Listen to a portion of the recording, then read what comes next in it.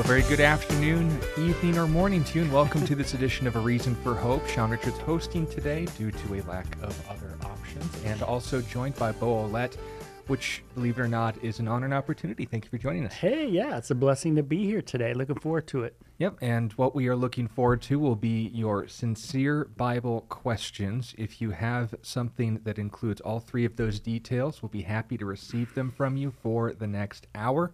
We will be receiving your questions through a number of venues, which we'll be happy to provide as the broadcast unfolds. First of all, we're live streaming on YouTube. That will be at A Reason for Hope 546. You can join us there if you prefer the URL. Just look up A Reason for Hope. When you see the red Calvary dove, you are in the right place. We're live streaming every single weekday from 5 to 6 p.m. Mountain Standard Time in the United States. So if you are able to join us, we will be happy to meet you there. If you would prefer Facebook, we are there as well at Calvary, that's Calvary, ChristianFellowship.com, or rather Calvary Christian Fellowship of Tucson. CCF Tucson will be the URL, and you can join us there as well. Our website, which I mentioned preemptively, is Calvary Christian Fellowship of Tucson, or .com. And of course, if you click on the Watch Live tab, you will be sent to where we are streaming or an automatic playing of yesterday's broadcast. Also, if you're joining us on Reach Radio or one of our radio affiliates, you will be also listening to the broadcast that was aired the day before. So as those things are going out, note that when your questions are being sent in, we'll be likely getting to them the next day. If you want to circumvent social media, note that you can do so through email at questionsforhope@gmail.com. That's the word questions. The questions are plural, FOR, hope@gmail.com. And if you send us your questions there, we will be able to keep them nice and organized and in a way where we can get to them at leisure. Note that priority will be going to the questions that are sent to us live. So if you have any that once again fit these criteria of sincere, Bible, and question, we will be honored to take aside the time that we're setting aside for answering your questions. And with that said, answering the questions, of course, isn't just an intellectual pursuit, it's a spiritual one. Bo, would you like to start us off in a word of prayer, involve God in the process? Absolutely. Let's pray. It's Tuesday, too, so it's my day to pray Yes. here.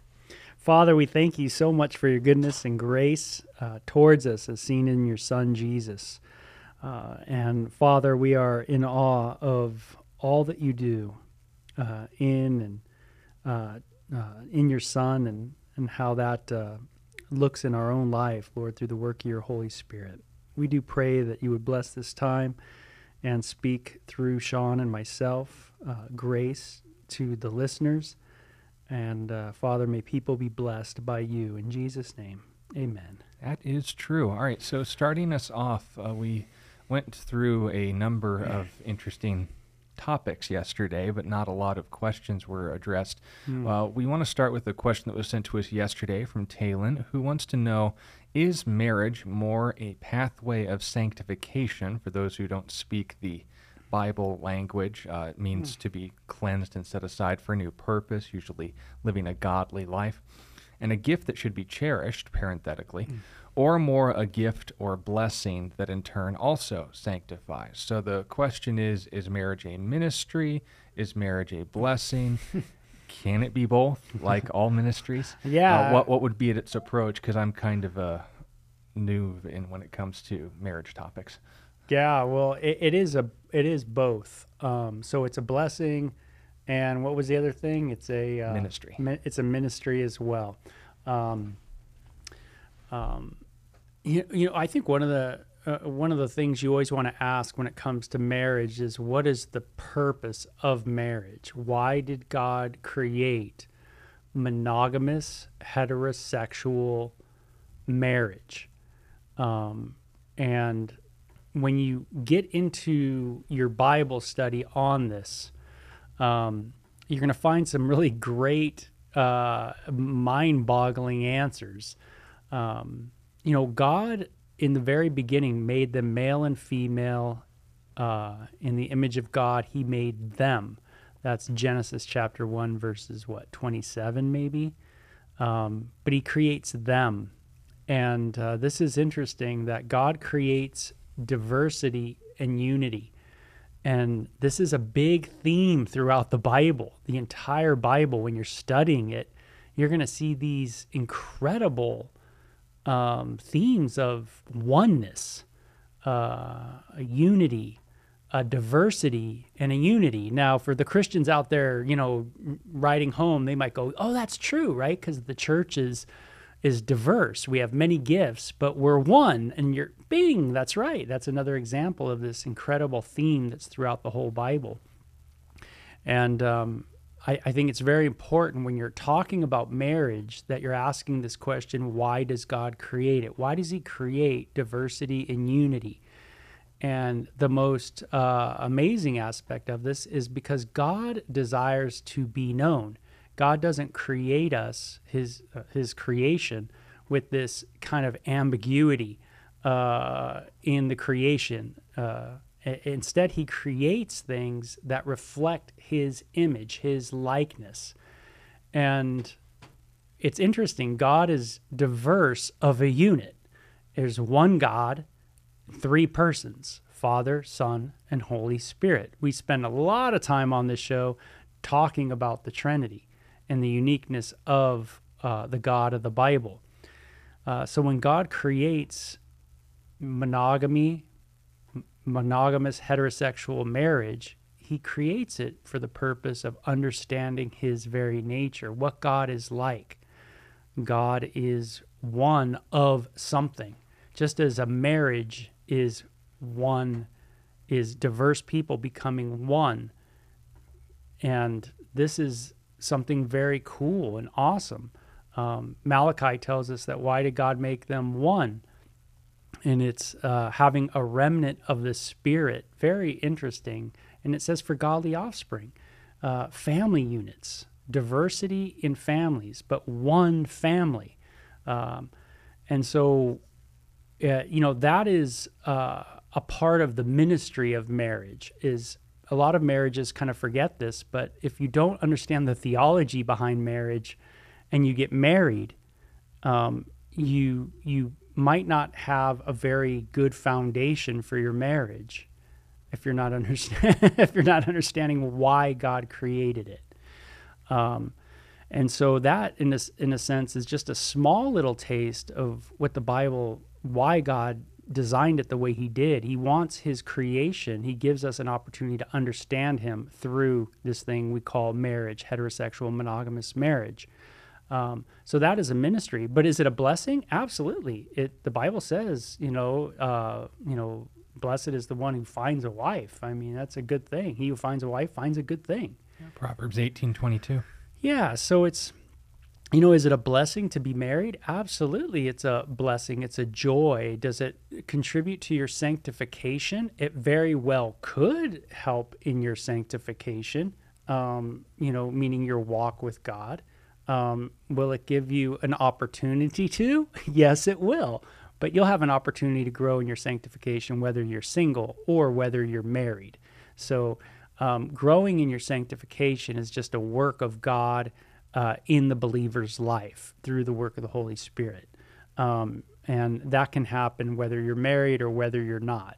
But you will have an opportunity in your marriage to grow in sanctification, to grow in Christ. And examples of that are in 1 Corinthians 7, for instance, where it notes that there's a decided opportunity to get over yourself and focus on the well-being of someone else. They focus on the needs of their wife, whereas the single man focuses on the things of God. Now, unfortunately, people in history have taken that to mean, so if I remain single, like it says in Revelation 14, that those who are before the Lamb of God are virgins. They're without fault before the throne of God. So marriage would be seen as a fault. What would be your responses to that? Yeah, I would say that's not what it says.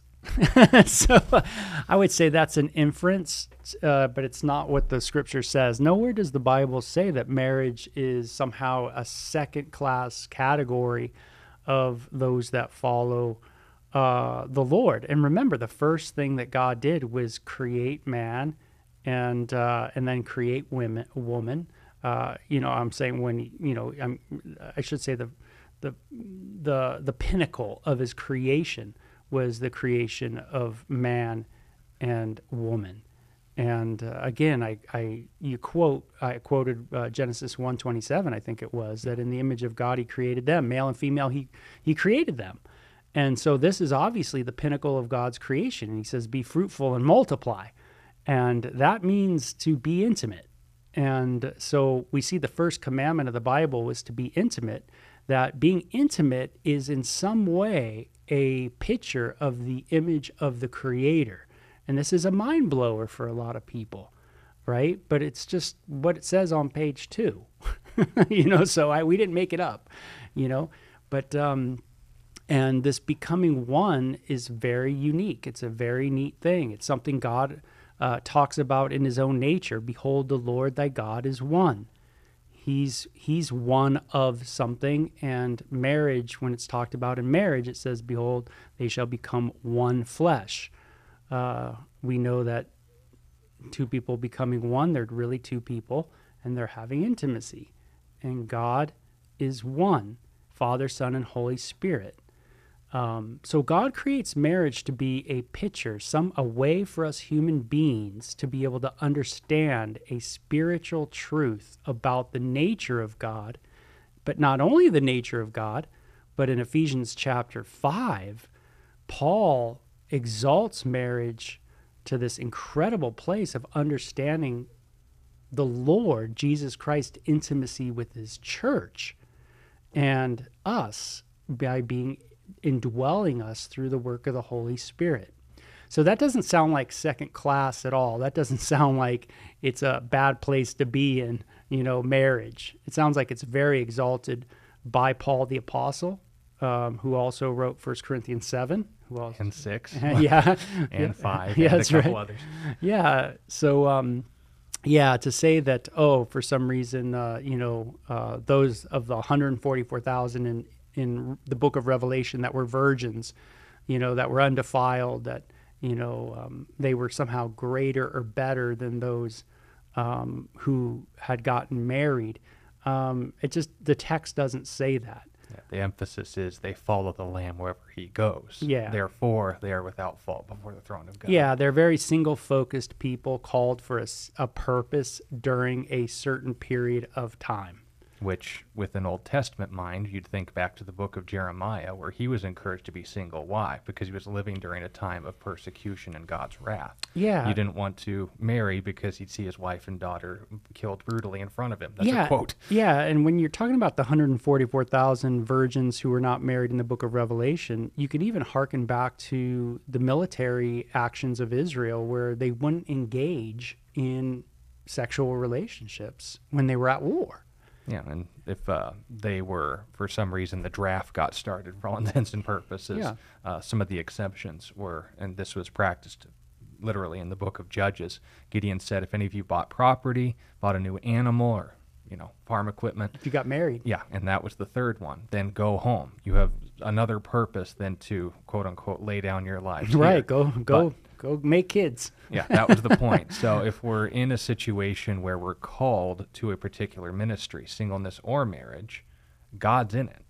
Yeah. And that is just as true for the single man as it is for the married man. Now, what is the ministry of marriage? It's different for the single, and of course, vice versa. But the question to say that one is superior or inferior to the other is the same mistake people make of saying, well, I'm called to be, a plumber for Jesus or an electrician for Jesus. It's nothing like being a pastor for Jesus. No, you'll be rewarded for your faithfulness wherever you are. Yeah. So if you're faithful to your wife, it is the same kind of honoring of God in ministry that you would be in faithfulness to an occupation, faithfulness in a, say, for example, you're called to purity and faithfulness to whatever. It's faithfulness to God as he's called you, which is why Paul emphasizes in that very same passage, I wish all men were as I am, but nevertheless, Each one. Let each one have his wife and each man his husband, or each woman her own husband. So, more text, not less. But yeah. Paul in that 1 Corinthians 7 place says, live as you are called. Some are called single, some are called married, but he just tells people, live as you are called. And so you can be sanctified. God's going to work on your holiness, whether you're married or whether you're single, for sure. We don't want to exalt one over the other. I would definitely take that home with that question. And the ministry of marriage really has to do with the theology of marriage. What is the purpose of monogamous heterosexual union? And that's going to, again, point you back to the nature of God and to the intimacy of Christ in his church. Two things that are emphasized scripturally. Okay, cool. So got a question from Yari. Hey, Yari, what's up?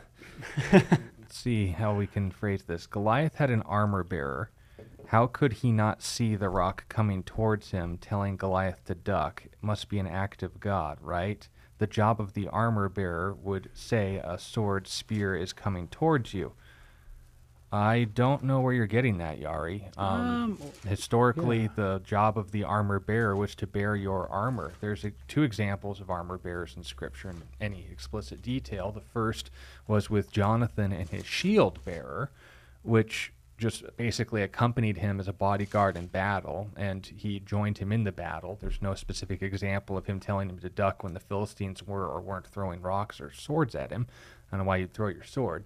Second, if you look at the interesting encounter that King Saul had with his shield bearer, he asked him to help him commit suicide. So in that case, it was asking him to throw a sword at his face. The fact, though, was that the armor bearer was Hebrew and he wasn't going to do that, so Saul tried to kill himself and apparently failed, if you take the Amalekites' word for it, in him putting Saul out of his misery in 2 Samuel 1. I personally think he was lying. But that all aside, it's reading a lot into the text to say that was his job when we see no example of that, to infer an act of God when you can just have a rock thrown at your head fast enough that it would puncture your head. And that's not something that you generally could duck from. It's just kind of, you got shot, to use the Forrest Gump vernacular. And the fact that Goliath, again, had an armor bearer doesn't infer anything more than the text than what we're told, and that was that he was there. When he got engaged in a one-on-one duel with David, that is what we're told. So that's what we should take away from it. Yeah, I was. You'd have to read the question again to have me think through it a little more. Goliath had an armor bearer. How could he not see the rock coming towards him, telling Goliath to duck? Hey, it must duck be an it. act of God. Yeah. I mean, yeah, okay, I got you. Yeah, I mean, I think it's sometimes when we read the Bible, we can kind of ask a lot of questions like that, like, hey, what if, why didn't this happen or why didn't that happen? But we kind of miss out on the main point of the text itself. The writers, obviously the Holy Spirit used, it says in the book of Peter, holy men and separated them for the writing of God's word. And so God has revealed to us certain things and not other things. And so some of the things that we kind of look at, what happened here, what happened there, those are things that just God hasn't revealed to us of every part of these narratives that are going on. We don't know like all the different details of the narratives of Abraham, Isaac, or Jacob, or Gideon, or we don't know every day of their life or anything like that. It's not. What would we want to? yeah, but sometimes we're so used to, I think, the cinema, in our world, we're used to things visually, where we're used to seeing a little more of the nuance and the detail, and we just don't get that from these narratives. And so, it's neat that we ponder it and we kind of wonder, hey, man, where was the armor bearer? But you know what? It's funny. It's like, I've played football before. And even though you can try to protect the quarterback and you're supposed to protect him, I played right guard. So that's on the offensive line. And even though you try to protect sometimes you miss something and things are going so fast and your quarterback gets just beat down like hardcore, and all of a sudden you turn around and your quarterback's on the ground and you're like, whoa, what happened? And you don't know what happened. Everything was so fast when that hike happened and the play went. You just didn't know what was going on. And I would imagine the armor bearer, whoever it was trying their best. But sometimes your best just isn't good enough, as the song says. It just, so, we can't really put much blame on the armor bearer there. It sounds like the narrative's more focused on just the courage of David and the boldness of David to rely on the Lord in a moment of incredible political and military conflict. And I think the big thing to take home, Yari, is that when you're in conflict and you're in a stressful time, is to have courage and trust in the Lord, that if God is for you, who can be against you? He's with you. He'll help you in the trial. But we are to lean and trust on the Lord. And this is what we get from the text, big picture-wise. So those are the things God wants us to understand. God was raising up a guy named David, and God was going to use him in a powerful way. And we see this courage coming out of this young lad. All right. A question from Lila wants to know about 2 Peter 2:20. What does it mean to escape the pollutions of this world? Is this literal climate change? Short answer, no. Long answer, no. Let's start in verse 18. Of what passage? 2 Peter 2. It says, "For when they speak great swelling words of emptiness," and this is in reference to false prophets. That's what started chapter 2.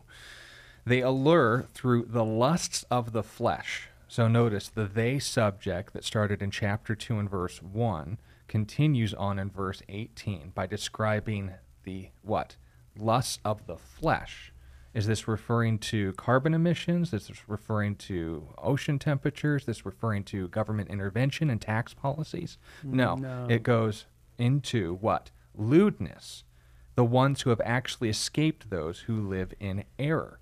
Now, lewdness is a older word, and it's generally not used today except in more of a urban dictionary sense. The word just means shamelessness. Yeah, in other countries it's used more than it is here. Doing something, an act that is shameful. But without the shame that should accompany it. So notice, verse 18 starts, "They allure through the lust of the flesh, through lewdness, the ones who have actually escaped from those who live in error." So who are the two topics here? The government and its citizens? The policies and the earth? No, it's discussing false teachers and believers. Verse 19, "While they," who are the objects of this conversation here and who are the subjects, "they themselves are slaves of corruption, for by whom a person is overcome, by him also he is brought into bondage." So we have a person who's enslaved to his lustful passions, the corruption, the lewdness of lust that he started the conversation with and that he's continuing with, and says what? They make slaves of others because they themselves are enslaved. Any mention of climate? No. Any mention of government tax policies? Any mention of going green? No. Verse 20. "For if after they had escaped the pollutions of the world," notice in reference to 18, escaping those who lived in error, not those who lived in use of carbon emissions. Those who lived in error. It says what? "The pollutions of the world, through the knowledge of the Lord and Savior Jesus Christ, they are again entangled in them and overcome. The latter end is worse for them than the beginning." Then it goes on in verse 21, "For it would have been better for them to have not known the way of righteousness than having known it to turn from the holy commandment delivered to them. But it happened to them according to the true proverb," and he quotes here Proverbs 26:11, "a dog returns to his own vomit, and a sow or a pig, having washed, to her wallowing in the mire." So the point Peter makes is that false teachers are going to false teach. Sinners are going to sin, corrupt are going to spread corruption. And if you encounter these sort of people, he goes on to emphasize that God's going to deal with them. You need to limit your dealings with them because they're contagious. They have a way of pulling out the worst in you because what is in you is not only prominent in them, but dominating them and the lives of those around them. If we read into this oh, climate change, because it uses the word pollution, we're zeroing in on a single word rather than a series of sentences. And that's not how literature is not only read but understood. Yeah, absolutely. You know, it might help you. Who was it that? Lila, good question. And thanks for asking that question. It might help sometimes, like if you just read like a whole, like if you see a passage of scripture like that, it's good to just maybe look at the whole book in its entirety, or you can maybe even just read like a couple chapters, from where that verse is that you're kind of looking at, and kind of see what the context is. And this is a big part of like Bible study, is just finding the context of the passage. And what we mean by that is, the who, what, where, when, why of the passage in the day that, it was put down on paper, even though it wasn't on paper. But you get the ideas. What is the original intent of what is being communicated here? Sometimes what we, in our day, like when you're online and you're on YouTube or something like that, sometimes a person can take a passage like this that talks about pollution, and then they can kind of pull that passage out. And we have a term for that. It's kind of a highfalutin term, but eisegesis. Yeah, eisegesis. But not that you need to know that, but there is a term for that where you just take one verse and you kind of pull it out, and you just utilize that passage by itself. It's like a standstill passage. It's all by itself. Even though that's not the original intent of the person trying to communicate this passage, right? There's chapter 1, there's chapter 2, there's a context, who this is being written to, what it's about, everything like that. So I would just say that in your Bible study, or when you hear of a passage that's just one passage like this, make sure you're reading a couple chapters before and maybe a couple chapters after to get the flow of what the intent is. The danger is that you just take one verse. I think of like a verse in Ecclesiastes, one of the books of the Bible. It's better to be a live dog than a dead lion, and it's like, okay, you could take that passage and maybe talk about all kinds of interesting things with that passage, but but there's a whole reason why he says that, and you'd have to read the book to understand it. And so that's just I would give you, that's my 10 cents to help you maybe just with your Bible study and Bible reading, and maybe to help you kind of stay clear of some things on the internet that can really cause a lot of anxiety and stress. All right. Here's another interesting question from Maggie, who wants to know, how political should Christians be? She's on the fence about anything that she reads these days lately, and been feeling very, very anxious about what goes on in the political world, not just the Middle East, but in general. Liberals can be just as extreme as conservatives, so how involved should we be? She doesn't know who to believe in news media. Good. And, of course, it goes on to wondering if you're just supporting a narrative as opposed to hearing the truth. So, regarding this, how much information do I absorb? How do I keep myself from spiraling and having my imagination get away with me? Good question, Maggie. When it comes to Christian political involvement, the old adage, I guess is the word I'm looking for, is that there's two things that you don't want to speak of in polite company, and that is politics and religion, which is ironic because those are the two things that actually matter. When it comes to religion, it refers to our vertical relationship with God and men. When it comes to politics, we're referring to our horizontal relationships with each other, with men and other men. So when you narrow it down to that cross-section, pun intended, you really have covered the whole of human relationships. So when people get invested in religion, they're speaking of the afterlife and the moral implications and responsibilities of this life. These things do matter. To say that we shouldn't discuss them is ridiculous, because not only do these things have huge consequences for us long term, but short term as well. The same is true for politics. Now, the joke is oftentimes said, politics is a word that comes from Latin. It's poly, like polynomial, polynumeral, it means many, and ticks, which are blood-sucking leeches. It's always going to be a mess when you have fallen, sinful human beings involved with other fallen, sinful human beings. But the problem is us rather than the system. And if you are involved in a sound system but with corrupt users, it's easy to confuse it as a corrupt system, to burn the whole thing to the ground and think that, wrongly, we'd be better off without any system or form of government, what's called anarchy. But the reality is, and again, noting the extremes here, the other stat of total domination and government control is just as foolish, because humans need to be governed. And likewise, if only humans had the right to govern, that we couldn't govern ourselves, or that you mitigate mistakes, then you end up having tyranny, which is, in a sense, fallen, sinful human beings abusing their power, not necessarily immediately, but always eventually. History can attest to this. So when we're looking for a balance, when we say, well, we can't have discussions about religion, going back to the vertical, because there's so many different views on so many secondary issues.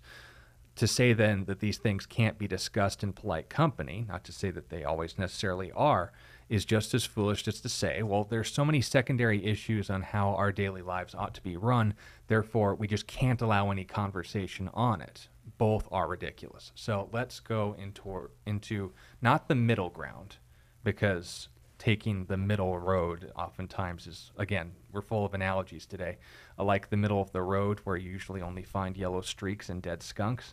We want to actually know what side is in line with truth and let that be our authority. When it comes to whether or not your political views are well informed or not, all of us can only be as informed as what we hear and what we see, which isn't always being dictated to us honestly, as you yourself pointed out. So when it comes to the standard for, and this will be the emphasis of my answer to this question, receiving, relating, and living in light of these issues, how we discuss these things. In receiving information, trust but verify. Know that fallen, sinful human beings are going to have a worldview, a lens through which they see things, and it's going to block out or blur things that they don't want to see, and it's going to overemphasize or hyper-focus things that they do.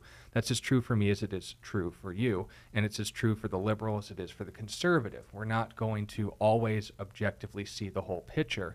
More views are better than less.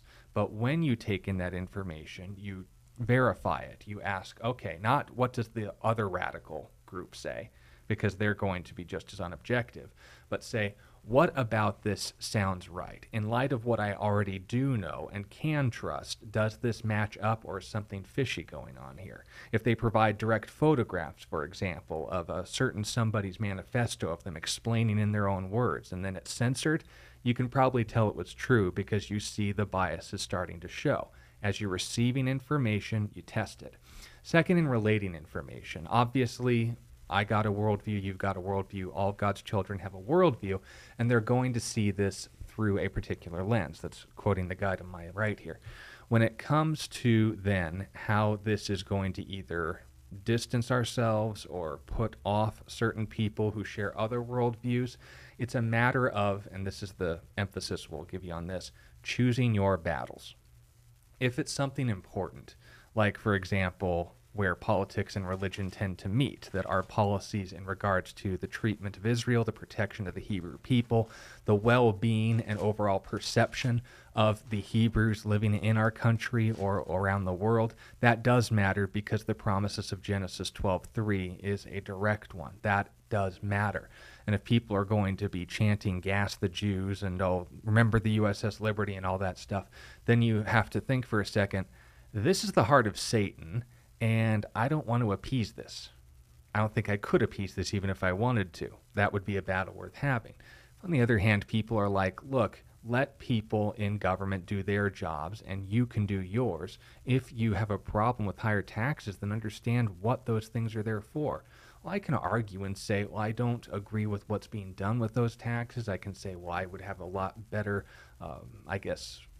form of living, if I had more of my money than less and I wasn't having to subsidize people who weren't working for it, all of these things could be left to other conversations that may even not necessarily go anywhere because none of us are in a position to actually do anything about it. It'd be the mental equivalent of just a few imagination fan fictions being compared against another. No one can end up being right, so there's an objective that's lost there. And then there's other conversations for the sake of time I won't waste, but that's in how you relate information. Choose your battles and ask, is there a goal here? If we can't do anything about it, that's one thing, but another stat is this important, especially when it comes to being in line with Scripture. Jew hatred and abortion are two issues that we don't compromise on. Tax policies and what would be another example?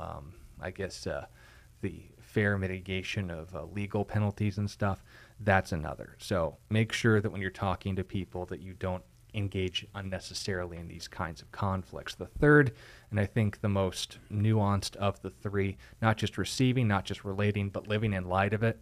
When it comes to personal convictions, you have to be willing to test yourself and always work under the assumption, I'm probably wrong. I'm not working with all information. I'm working with enough information that's keeping me alive. And if someone else comes across, and this is how I study the Bible too, by the way, every time I read the same passage again and again and again, I always come to it with the attitude as if this is the first time I'm reading it. I always have something to learn. If someone comes to me and says something that I know is false, that's different. But if someone comes to me with something that I just don't know anything about, that's an exercise for me to practice humility and hear them out. Second, an opportunity for me to exercise those brain cells that I prefer to leave dormant and use for other things, and actually invest in the lives of minds other than mine. In the multitude of counselors, there is safety, right? That's in the Proverbs. But the most important thing is going to be, okay, am I adopting the kind of humility, the kind of attitude that is willing to learn? And I think that's something that we can exercise in religion as much as politics. Where the twain meet, be sensitive. Where the twain don't meet, be amicable, be willing to learn. And most of all, when it comes to, again, unreasonable people, just give them their space, because more and more in this day and age, we're running into people that, are willing to burn heretics at the stake, so to speak, and not even for religious purposes, because politics has become their religion. From these, I'd mirror the words of Peter and Paul, turn away, because they're only going to end up causing trouble. That is, again, my opinion. Take of it what you will. Bo, do you have any comments on this sort of topic? I know that you definitely have a very diverse background in these sort of things. Yeah, totally. But let me first just say this, is that if you look at the last chapter of the book of Romans, it'll really help you a little bit and answer some of your questions. I love the end of the book of Romans. The last chapter is so cool. Paul names off just a group of people, a ton of people actually. And it's a really neat study to find out who these people are. But the last person that he talks about is Erastus. And he says Erastus is the treasurer of the city, which is very cool. So when he's giving his greetings, he says, Erastus, the treasurer of the city, greets you, and Quartus, a brother. And this is in verse 23 of chapter 16 of Romans. And you see that Paul, when he was at the Areopagus in the book of Acts, chapter 17, it says that after he gave his talk, that there was a person named Dionysius the Areopagite, and then other people as well. But this person who was like a judge at the Areopagus, some judicial person there. The point being is that in the Bible, we have people that are in some form of government work. And this is a thread that's throughout the whole scripture. Meaning there's people that work in the government and they've remained in the government. There's the whole Old Testament is filled with people that are involved in the government work, if you will, of the people of Israel. It's just loaded with it. In the New Testament, there are people that are as well mentioned that have a governmental position. And we are not told anywhere by the Lord or by any of the apostles that if someone's in a political place to just get out of it. And so there's no command in the Bible that says get out of politics. There's nothing that says that. It might be some wise counsel, at some point, but there's no command of that. Instead, if you're able to, change your world through your political involvement, that's awesome. That is absolutely cool, and if God puts that on your heart and you are filled with the Holy Spirit and you can be in that political world and do it under the Lord for the glory of God, man, right on, go for it. That's great.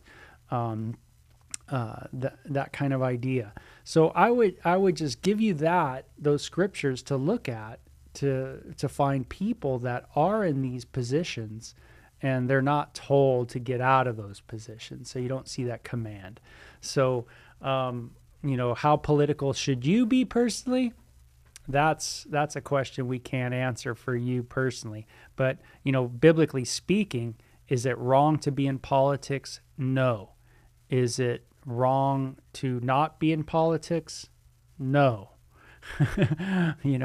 It's you have to do what the Lord's telling you to do and how he's moving you in your life. You don't see any command to get in politics. You don't see any command to get out of politics. So that kind of thing. So hopefully that helps you a little bit, and maybe some of that study of the people of Romans chapter 16 will really enlighten you, and you'll be kind of blown away by all these different people and their backgrounds, and there's all kinds of folk that God calls. Yeah, even in the households of Herod and Caesar Nero. So Yeah, right. Not exactly ideal. Yeah, I saw that too in there. Yeah, someone from Herod's household. I mean, wow, what a trip! Talk about a political family. Yeah. Yeah. Anyway, great question. All right. Question about the doctrine of soul sleep. Is it biblical? For those who aren't in on the joke, soul sleep is the claim that when the Bible uses the word sleep, it's not just how it actually is used, it's actually an insight into the condition of the afterlife, that when someone physically dies, their body dies, their soul goes into an unconscious state for a time, and that at the last resurrection, when a soul has a body again, then it regains consciousness because it has a place to inhabit. So when someone physically dies, the soul sleep doctrine is that for however many thousand years it will be until Revelation 20, the first resurrection, those souls are just inert. They're unconscious. They're unaware of what's going on, and that in realms of time and space it's going to seem instantaneous to them, but in reality all this time has passed. Is that biblical? Is that a proper handling of the word sleep in Scripture? And if not, what are the problems? Yeah, okay. So I'm going to just bring up some passages of Scripture that do talk about sleep. One of them, Psalm 13:4, that talks about the sleep of death. One of them is 1 Thessalonians 4:13, a very famous passage that talks about those that have fallen asleep. There is another passage that talks about this, and it's when in the book of Acts, chapter 7, when Stephen is actually dying. In that passage, it says that he fell asleep. And so we see the term sleep being used quite a bit. So some people have looked at this and interpreted as in going to sleep. But we got a problem, and that is we don't see that this is actually what happens to people when they die, practically speaking. So we have examples in the Old Testament and in the New Testament of people that are dead, yet they are not sleeping. They are actually not sleeping. Conscious, they're aware of their surroundings, they can't interact with the world. That's right. So we look at in 1 Samuel chapter 28, we see that a person named Saul comes back. Samuel comes back. And he is not sleeping. He is very much aware of things, and everything like that. We see that Moses and Elijah are not sleeping, and they are hanging out with Jesus, on the Mount of Transfiguration. And then we have just really plain passages of Scripture that Paul talk about in the book of Corinthians, chapter 5, that he says to be absent from the body is to be present with the Lord. And so Paul makes it a real big emphasis in this Corinthian passage to say that, hey, it is better for me to go be with the Lord. I'd rather actually die and go be with the Lord than be with you guys. And so it's obviously Paul's belief that when he would die and breathe his last, he would go be with the Lord, absent from the bodies, present with the Lord. We see that Jesus on the cross says to the thief, "Today you will be with me in paradise." He doesn't say, "Today you're going to take a nap."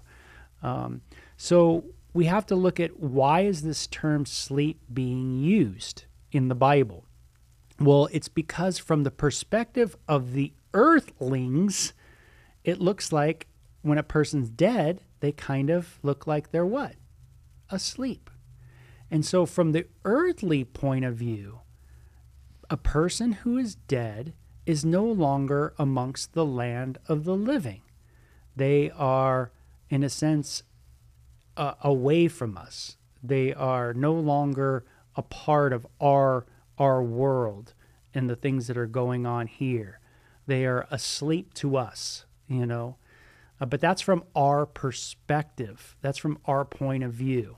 Because the Scripture make it very clear that these people that have passed away, even David's baby that he lost with Bathsheba, David made it clear that that baby would be in the presence of the Lord, and David would be there at some point with the baby.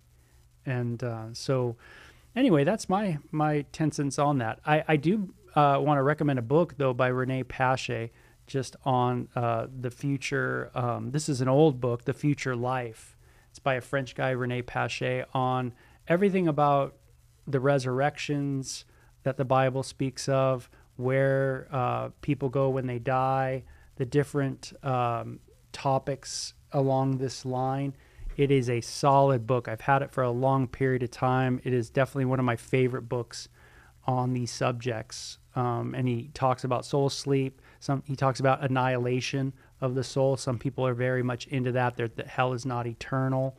And Rene Pache goes into very detailed scriptures on why that's not the case.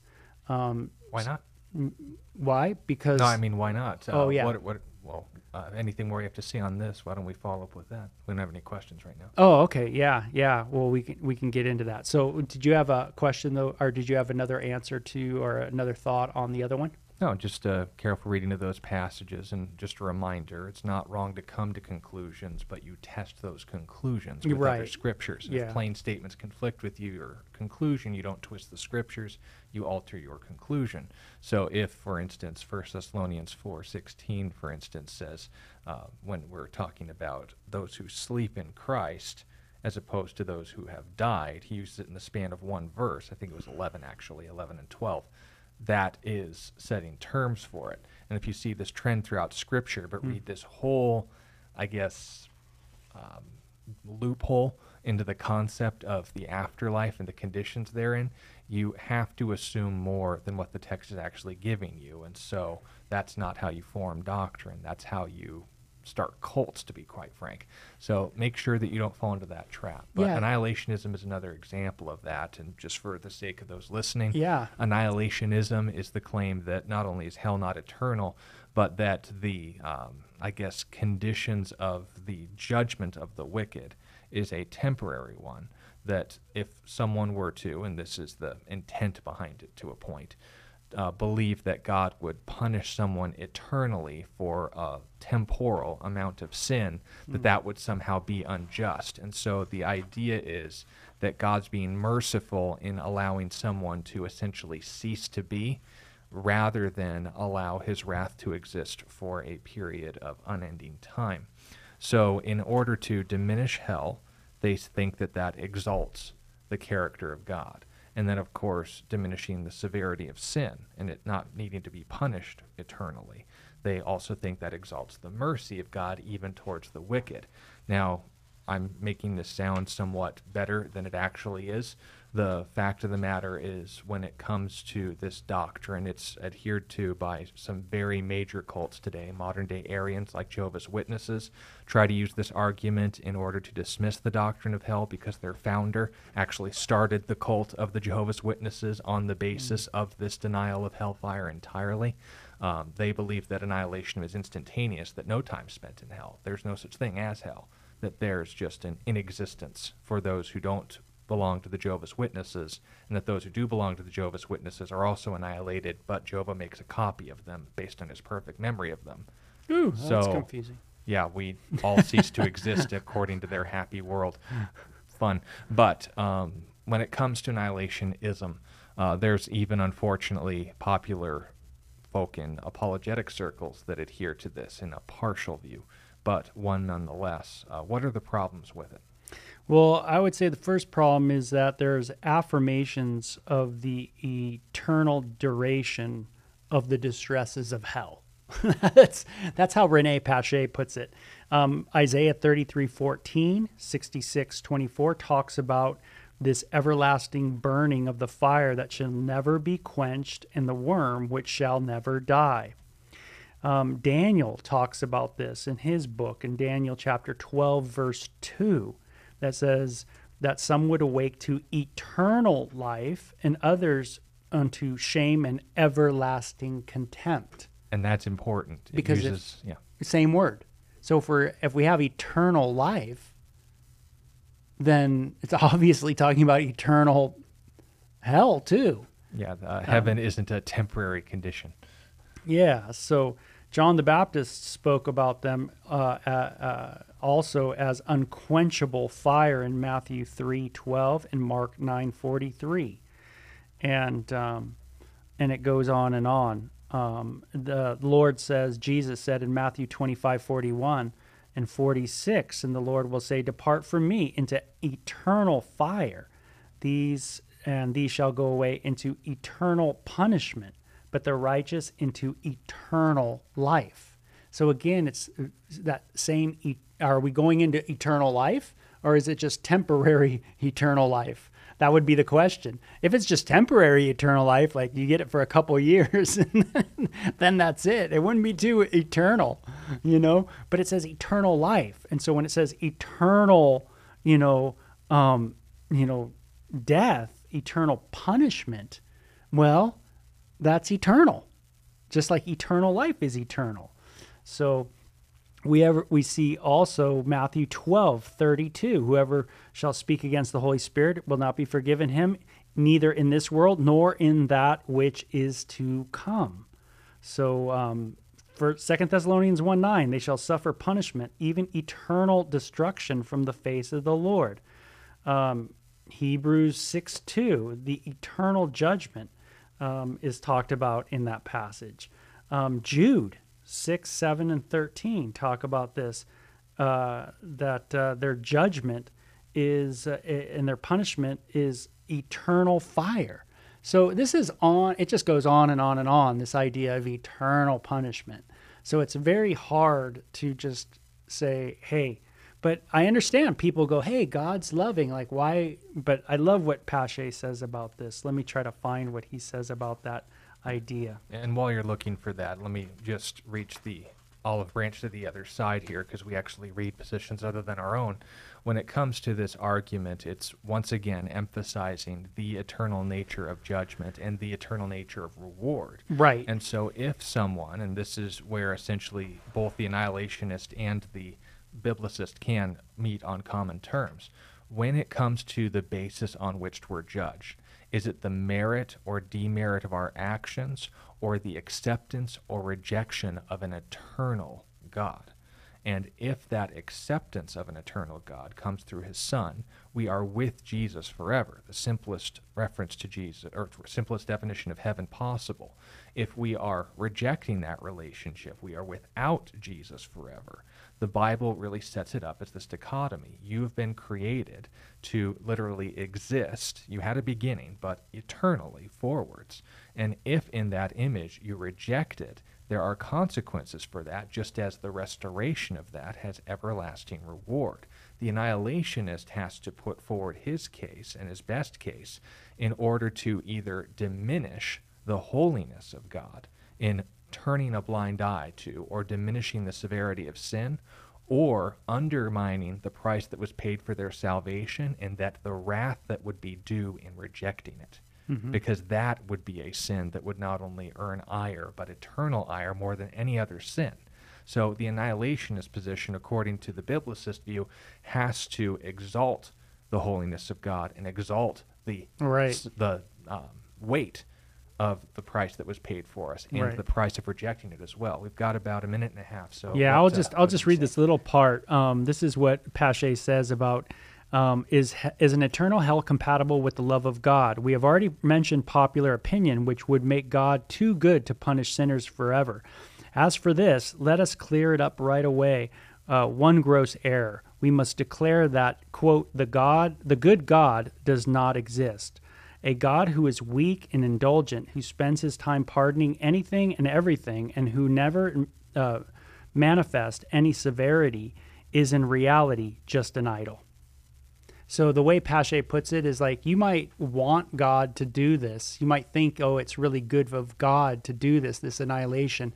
But he says it's an idol God. It's not the God of the Bible. And that's countering the argument. Well, I just can't imagine. Or I don't like that kind of wrathful God. Right. I just don't like it. Yeah. And the reality is, we're either going with the biblicist view, the God of Scripture as he's revealed himself, or the God we like, the God of Jehovah's Witnesses, the God of Muslims, the God of whoever. The reality is that God is who he is, whether we like it or not. In the person revealed, the character revealed, the mercy and the holiness revealed in the person of Jesus Christ needs to be where it starts. Yeah, and I wouldn't say that someone who is believing in annihilism is, in a sense, an idolater per se. I'm just saying that this is, the Bible makes it clear, that it is eternal. Yeah, and there's room for people to kind of put these topics on the shelves while they're focusing on other things in their walk with God, but just understand why we disagree. Yeah. Thank you both for joining us. We'll see you next week. Thank you all for joining us. We'll see you all tomorrow. Until then, God bless you.